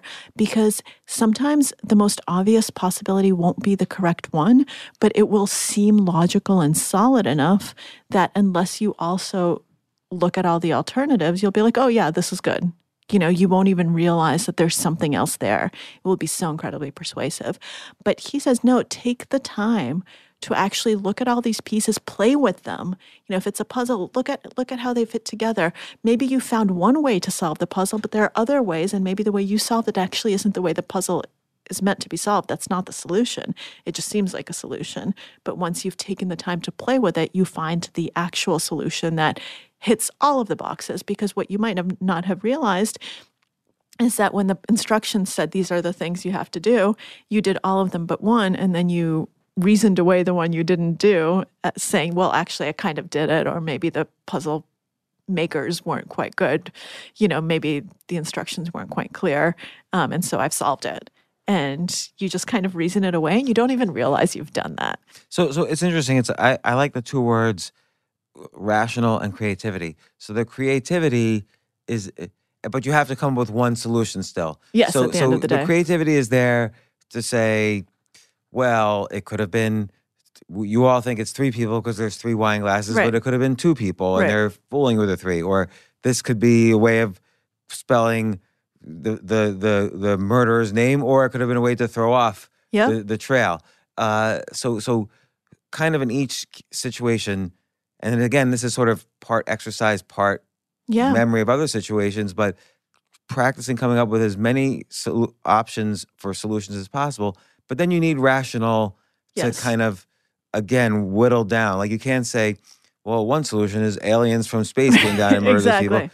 You have to kind of get rid of those, but then even get rid of the ones that are only slightly crazy. You have to be really good at... Exactly. And then I guess he uses scientific method to have a hypothesis. So you do both. But most, so many times we actually don't go through the step of generating the possible solutions, because we generate one plausible one and we kind of say, okay, that's good, we're done. But what Holmes is very good at is, okay, what are the possibilities? Let me generate this big list. And obviously you have to stop generating at some point too. It's not like he sits there for days and days generating different alternatives. There have to be some sort of criteria in place. But you do have to go through that. I mean, so there's this concept in psychology when you're talking about making choices, satisficing. And a lot of people will make choices through satisficing. So some people, once something is just, if you're using satisficing, once you find one choice that kind of works, you'll just choose that. Whereas other people go through maximizing, where satisficing is not enough. So they'll go through more alternatives, and then they want to maximize. So wait, tell me again, what's the difference between satisficing? Satisficing is basically like, oh, this makes sense. Okay, I'm done. Mm-hmm. Like, I'm satisfied. That's good. Maximizing will go through more, but maximizing can go too far. Like it can lead to just complete indecision, because you just generate alternative after alternative, and nothing seems to maximize well enough, right? Right. So I guess the challenge is like Watson could do too much satisficing, and if there wasn't a time limit on Sherlock solving a case, he could have theoretically do too much of. He could definitely go in the other direction, but he never does. And I think that that's also partly experience. You kind of know what seems right, but it's also he doesn't entertain the aliens from space. Like he has some sort of steps ahead of time where he says, okay, this is the box that we're playing in. These are the puzzle pieces that we have. And I'm not going to suddenly say, okay, all of a sudden a ghost came in. Right, because I will realize that that's just a completely irrational thing that we have no proof for. My guess is, and this goes back to his learning, let's say every solution to a case has is like a list of 10 characteristics. So the aliens coming down is so many standard deviations away from the average solution that he can kind of eliminate that. So maybe he takes all the solutions within one standard deviation. That's exactly right. And so I think that helps you just have, yes, you want to be creative, but you don't want to go crazy. And by the way, his creator didn't quite follow that because obviously Arthur Conan Doyle went off the deep end. A lot of people close to him died. He really needed meaning, and he started believing in fairies. Well, I think, and we've explored this a little in terms of conspiracy theories. Yeah. Why do people believe in conspiracy theories? If something traumatic happens to you that causes you to lose faith in some large, let's say, government institution, you're more likely to basically believe all conspiracies. Absolutely. And it's the same thing there, where he lost people close to him that made him lose faith in, hey, the world's a rational, calm place, and that broke him down a little bit. Absolutely. And I think, we need to cut him a little slack when it comes to the spiritualism, because you realize what time it was and where we were historically. William James, one of the greatest minds in psychology, was a spiritualist, right? So, people now are still. So we had, but at that point it was a little bit different, because at that point it was still new, and people thought, well, maybe this is going to be a science. So we'll cut him a little bit of slack there. We're not going to cut him any slack with the fairies, because he believed in this hoax that these two little girls perpetuated, that they were communicating with fairies, and that was debunked at the time. Right, but the only reason I cut him slack is just like the conspiracy theory. When you kind of lose faith in something large, and for him it was basically life itself, you're more susceptible. Absolutely, he was more susceptible, but he wasn't applying. That we can't give him the benefit of the doubt of the time. With spiritualism, you can say, okay, like maybe we can give you a little bit of the benefit of the doubt. And by the way, William James never ended up believing in a lot of these. He just believed that it was a possibility, but he never believed in a lot of the hoaxes, the spiritualist hoaxes that were happening at the time, whereas Conan Doyle did. So there is even a degree. He was in the spiritualist society, James, and he said, let's remain open-minded. Let's, maybe we'll start learning things. But it's not like he was convinced, because we also had Houdini coming up at the same time saying, show me a psychic and I'll give you a prize. And no one ever claimed that prize. So this is all happening at the same time. So Conan Doyle should have some of the tools. And I think it's actually very telling that Holmes, his creation, is dismissive of all of these things. Well, it's interesting because you point out the quote that Holmes says to Watson, which is that learning never stops. Yes. And that includes learning how to be more and more rational about these situations. And I think that's a critical part of his technique too. Absolutely. Is to never think that you've learned enough that you're done. But that skips one point, which is when you make these, you use your creativity to make these options and you're rational to start whittling it down. It doesn't seem he whittles it down to one and say, haha, that's the answer. There's this middle step where he doesn't say this is an answer. He says this is a hypothesis. Yes. And he tests it. Yep. And then he actually, once he thinks he has a solution, you'll notice that in a lot of his cases, he doesn't offer it right away. Like the case still goes on because he's testing different things. He if you're Watson, if you're Lestrade, if you're Gregson, you might not actually realize what he's testing. Why is he doing this? Why is he asking this question? Why is he going to this place?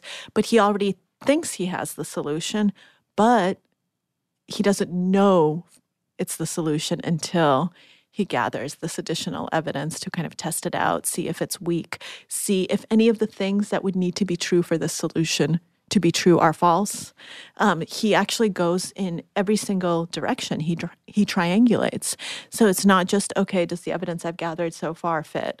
It's also, okay, where are the potential weak points? What things must be true if this is the solution that I haven't even asked about yet? Okay, let me go try to find that. And that's how he's often able to infer missing pieces of information. So a lot of us suffer from something that's known as omission neglect. We neglect the information that's omitted. I will tell you something, and you won't even realize that I didn't mention something very important because you'll just focus on what's there, and you won't realize what I've left out, what I've omitted. And the most famous example of this in Sherlock Holmes is the case of Silver Blaze, the missing racehorse, where Holmes solves it, but hasn't yet told anyone what the solution is because he's also still testing. And when the inspector asks him if there's anything that Holmes wishes to point out to him, is there anything to which you wish to draw my attention? Holmes says yes to the curious incident of the dog in the nighttime, and the detective says, but the dog did nothing in the nighttime. And Holmes says, well, that's the curious incident. That's kind of the heart of omission neglect, because Holmes realizes that the dog didn't bark, right? So what does that tell us? That tells us something, but the detective doesn't even notice that because it never happened. But it's interesting though. It could be so at some point. So after hypothesis and then final testing and gathering of facts or a list of facts that stick in his head, now he makes an actual logical deduction. Yeah. So somewhere, either in his creativity or in another case he's seen, or just in life in general, he has a logical fact. If a dog doesn't bark, then the dog knows the person. Yeah. And so he's able to plug that in. So because he's got a kind of list of axioms of first principles, and it might be an enormous list based on studying hundreds of cases and observing hundreds of things. Once he's able, it's not a mission for him. That actually is an actual fact that the dog didn't bark, because he's got some axiom in his head. Absolutely, but he wouldn't have even known to look there had he not framed it in a certain way, right? Because a lot of the detective might actually have the same axiom, theoretically. He might know, oh yeah, dogs don't bark at strangers, but he didn't even think to ask the question because he didn't even notice that the dog didn't bark. Because had the dog barked, they would have said, oh, and the dog barked. Right? So that's what do a you piece think? of evidence. What's the difference between Holmes and the detective That's there? the creativity. Right. That's actually the taking a step back and generating different solutions and looking at all the different ways the puzzle pieces could fit together and all of the pieces of evidence that would need to be true. So we don't know at what point in his thought process Holmes thought about the fact that the dog didn't bark. Did he first think, oh, maybe it's someone they knew? Okay, what would have happened? Or maybe he at first thought, well, the primary suspect is a stranger, but there's a dog there. The dog didn't bark. Huh. Interesting. Maybe that's something that's a red flag. So we don't know which direction he went in, but either way, he had to kind of query that piece of evidence at some point. But he might never have done that had he had a suspect. The suspect's a stranger, but he doesn't even think about the dog, and everything else fits. Yeah. So, and I'm wondering if for him it was a mission, even though the person didn't say it. The omission itself might have been a very real thing, or it was a very real thing for Holmes. It is, yeah, and he sees that negative space. So one of the things that he's cultivated in himself is the ability to see what's not there, the ability to query the negative, what's not said. What are you not saying? You know, when he talks to people, he says that he does the exact same thing.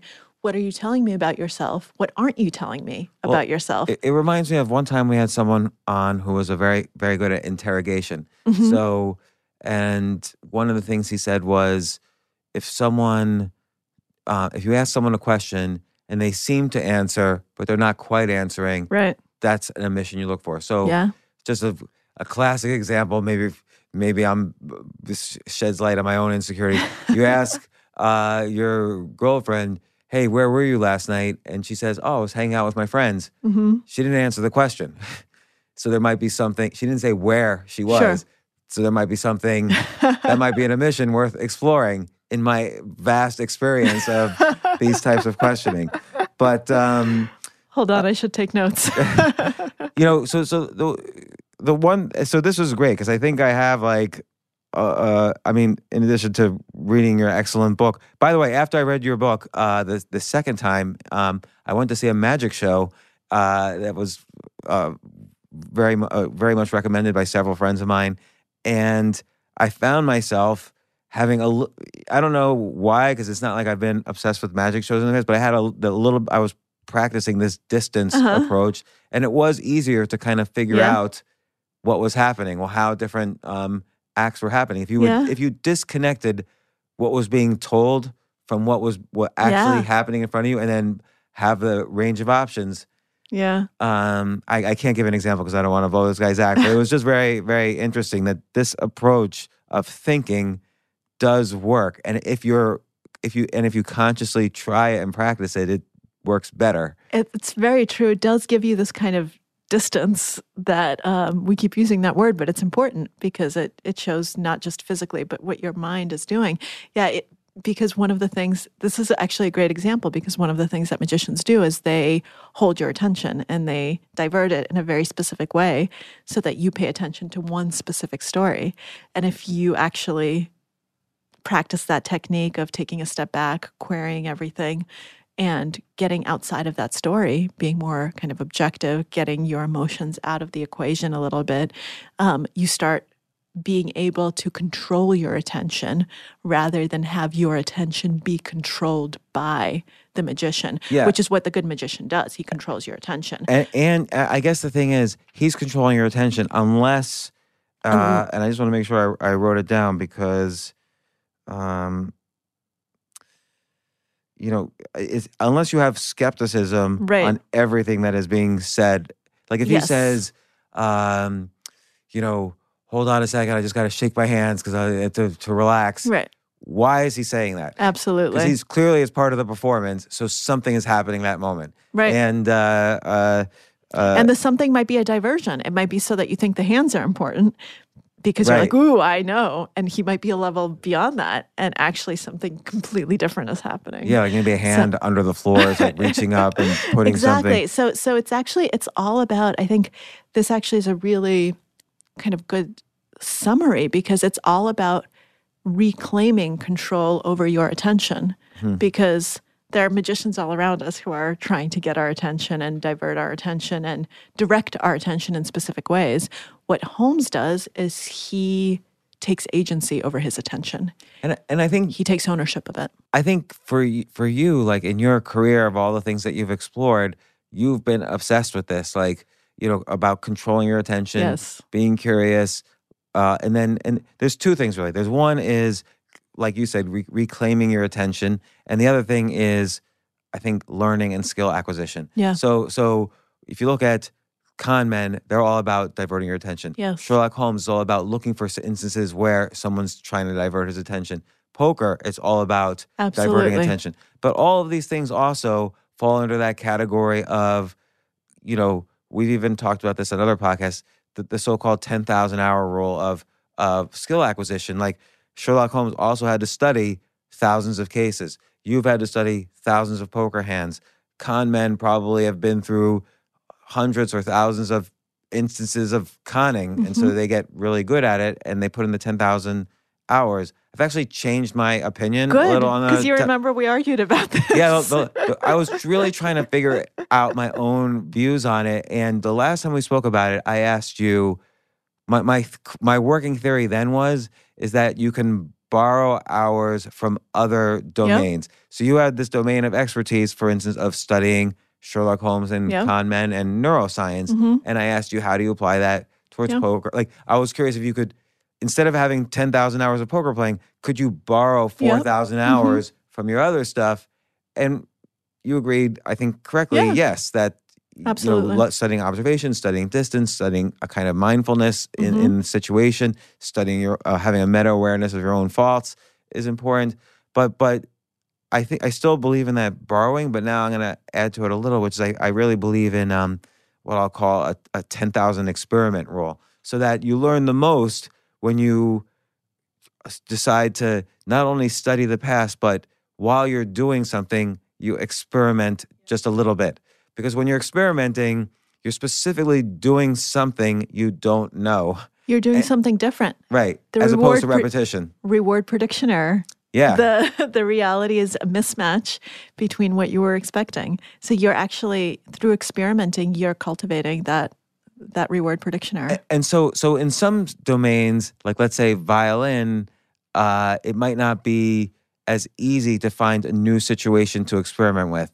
But with poker, for instance, you might experiment with, well, I've never bet in this situation when the guy behind me is raising all the time. I'm going to experiment with this.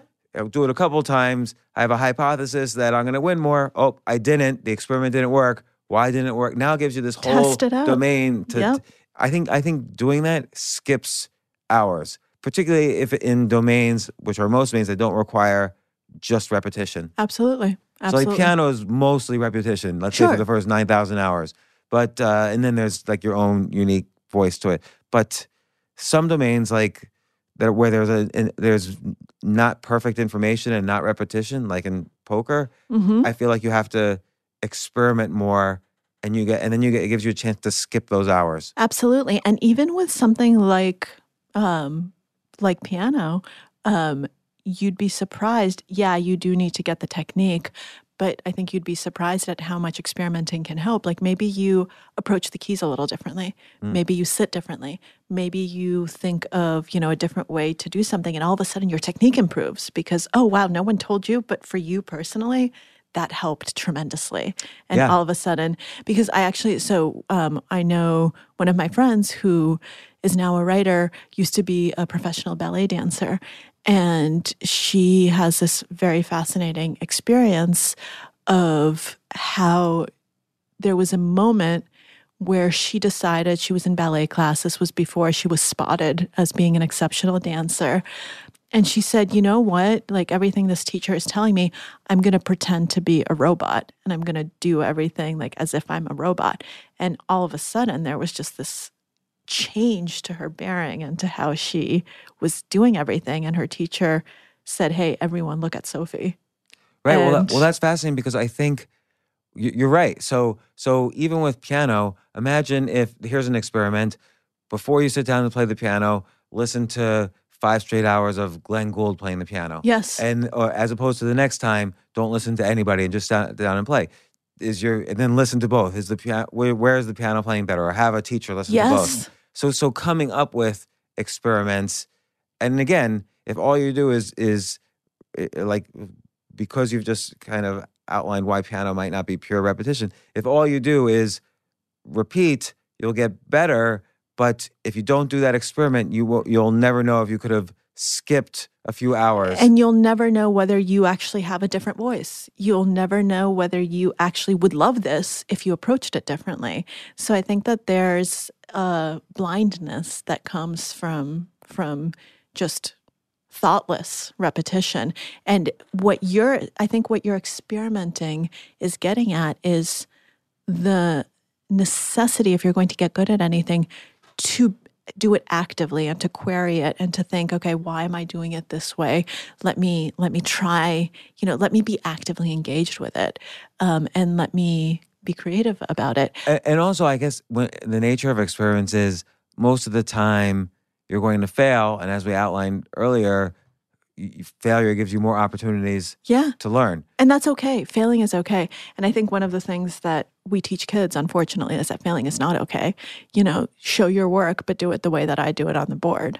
Or I guess that dates me, not board, but however it is that teachers these days explain what they're doing on the screen.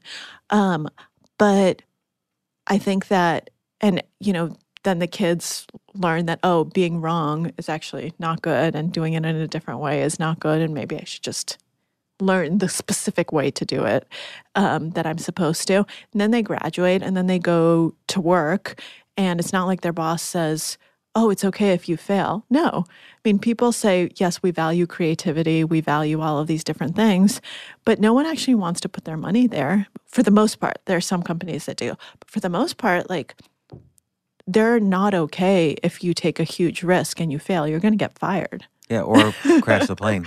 Exactly. So it's one of these things where experimenting is really important, but we're not necessarily rewarded for it in... Or it's a skill in experiment design to figure out how to safely experiment in different environments. Yes, absolutely. Absolutely. So that becomes a skill in and itself. Yep. Yep. So my next book, I think, is revolving around this idea of experimentation to skip the 10,000 hours. That sounds very interesting. I will read that book. Well, as I've read all of yours, and I can't. When's your next book coming out? The Biggest Bluff. It's going to be 2020. It's going to be somewhere between the summer and the early fall of 2020, but we don't have the exact date yet. We'll know it soon. Are you worried you're going to be competing with? There's going to be 15 books a week about Trump coming out in the election? Yes, absolutely. So it's actually a fine dance of release timing to try to figure out when in 2020 will people have brain power for something that is not Trump. Probably, you know what? Probably like right between primaries and convention, maybe. So that's what between summer and between the spring and summer, or summer and fall. I don't know. Yeah. Well, I am so excited for this book. You're obviously going to come back on for the book, thank right? you. Yes, so absolutely. I'm incredibly excited happy to for come it. on anytime. It's the book of the year in 2020 for me to read. I'm so excited. Could we play a couple of hands before then? Absolutely. So that'd be Let's good do too. And thanks so much once again, Maria Konnikova, mastermind, how to think like Sherlock Holmes, also The Confidence Game, another New York Times bestseller, and then the upcoming The Biggest Bluff. Anything else you want to... You did the podcast, The Grift. Anything you're doing right now? No, right now I am finishing up edits for The Biggest Bluff. So that's occupying all my time because I want to make it as good as it possibly can be. That's great. I can't wait. And I've learned a lot in this podcast. So thank you so much. Thank you so much, James. It's always such a pleasure. Thanks.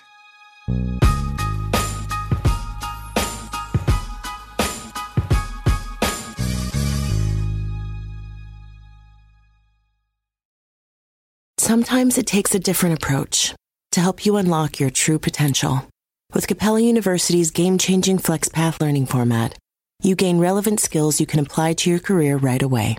Earn your degree from an accredited university and be confident in the quality of your education. Imagine your future differently at capella.edu. Capella University is accredited by the Higher Learning Commission. Learn more at capella.edu/accreditation.